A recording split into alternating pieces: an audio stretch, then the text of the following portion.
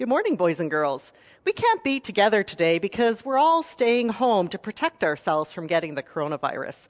It's kept us away from church, it's kept us away from school, it's kept us away from friends and music lessons, language school, sports activities, and even our relatives like Grandma and Grandpa.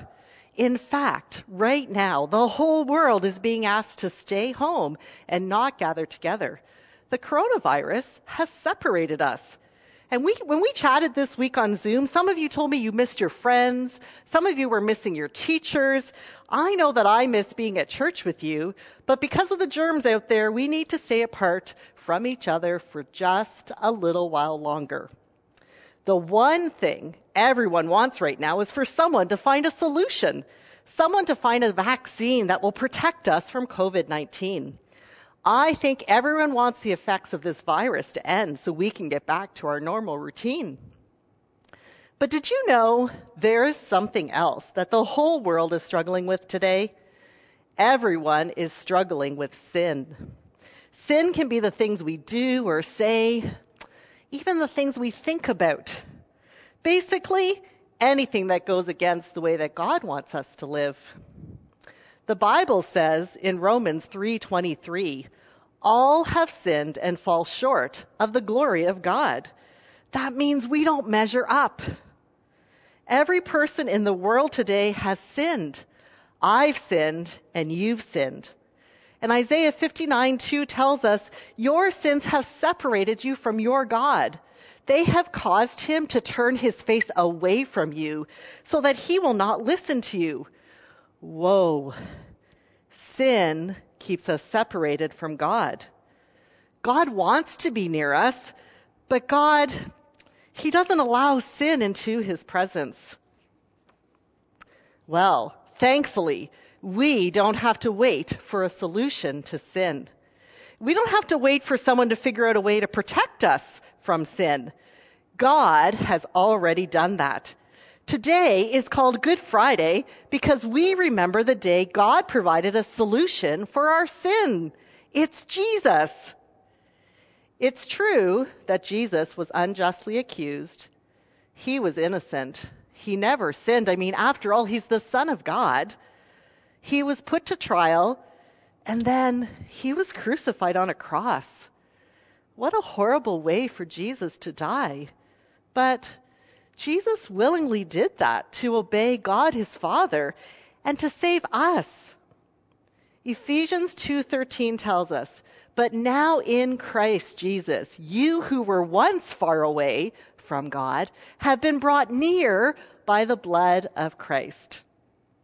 Jesus was the solution. Jesus' death on the cross and his resurrection, which we get to celebrate on Easter Sunday, is the solution to our sin problem. We call today Good Friday because God provided a way for us to be close to him again.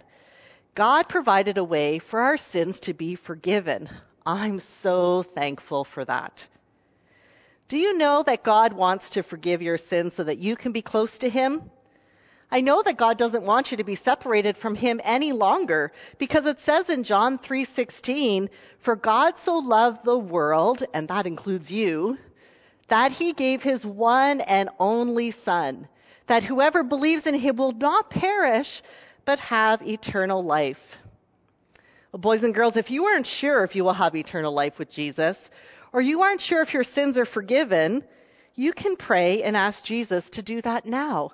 It's as simple as A, B, C.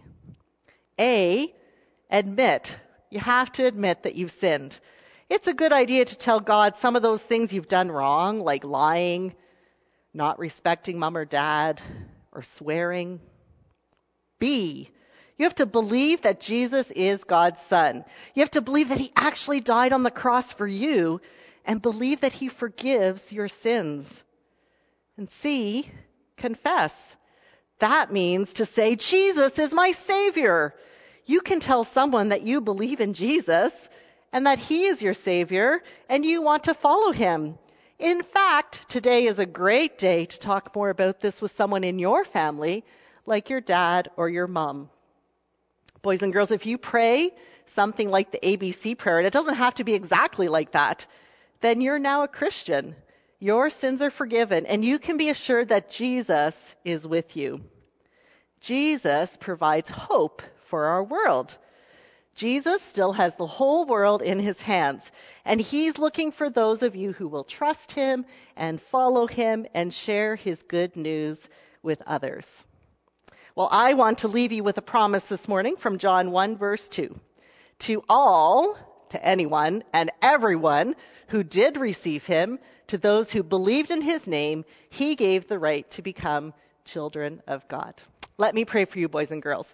Dear Jesus, I thank you for all the kids that are watching today.